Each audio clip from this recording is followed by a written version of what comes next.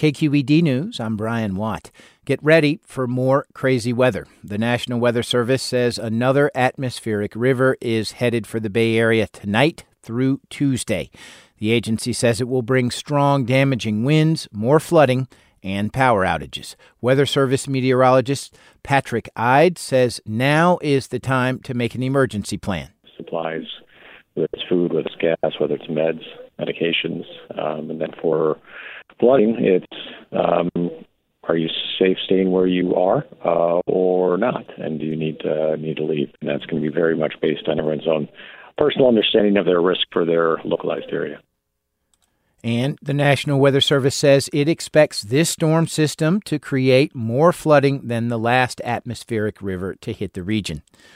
The San Francisco City Attorney's Office wants to make it easier to report fraud. A newly launched consumer protection portal was created after the office received complaints about a company called Personnel Concepts.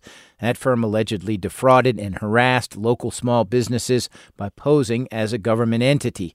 City Attorney David Chu filed a lawsuit against Personnel Concepts after an investigation. Oftentimes, the best source of information is from consumers themselves who are upset about how they've been treated, deceived, scammed, or otherwise taken advantage of by companies or bad actors out there. So we want to make it as easy as possible for consumers to reach out to us, give us information.